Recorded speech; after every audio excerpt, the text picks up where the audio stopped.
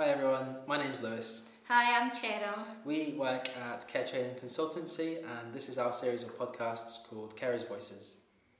We've created the podcast series from working with carers on a daily basis. We often find that carers are telling us their stories and we often think that they can't be alone in the stories that they're sharing.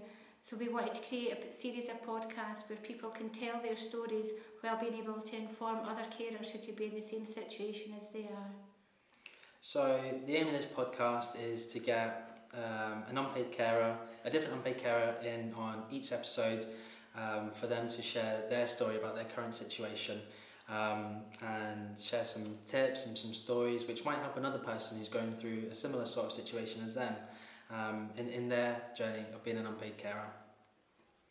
In the 2011 census, there were just under 15,000 unpaid carers in Dumfries and Galloway alone. That figure is expected to have been doubled now.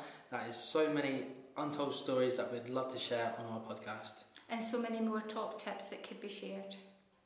If you're listening to this podcast at home or wherever it may be, and if you have any suggestions or recommendations that you'd like us to implement, please get in touch and we'd love to hear your thoughts on the podcast.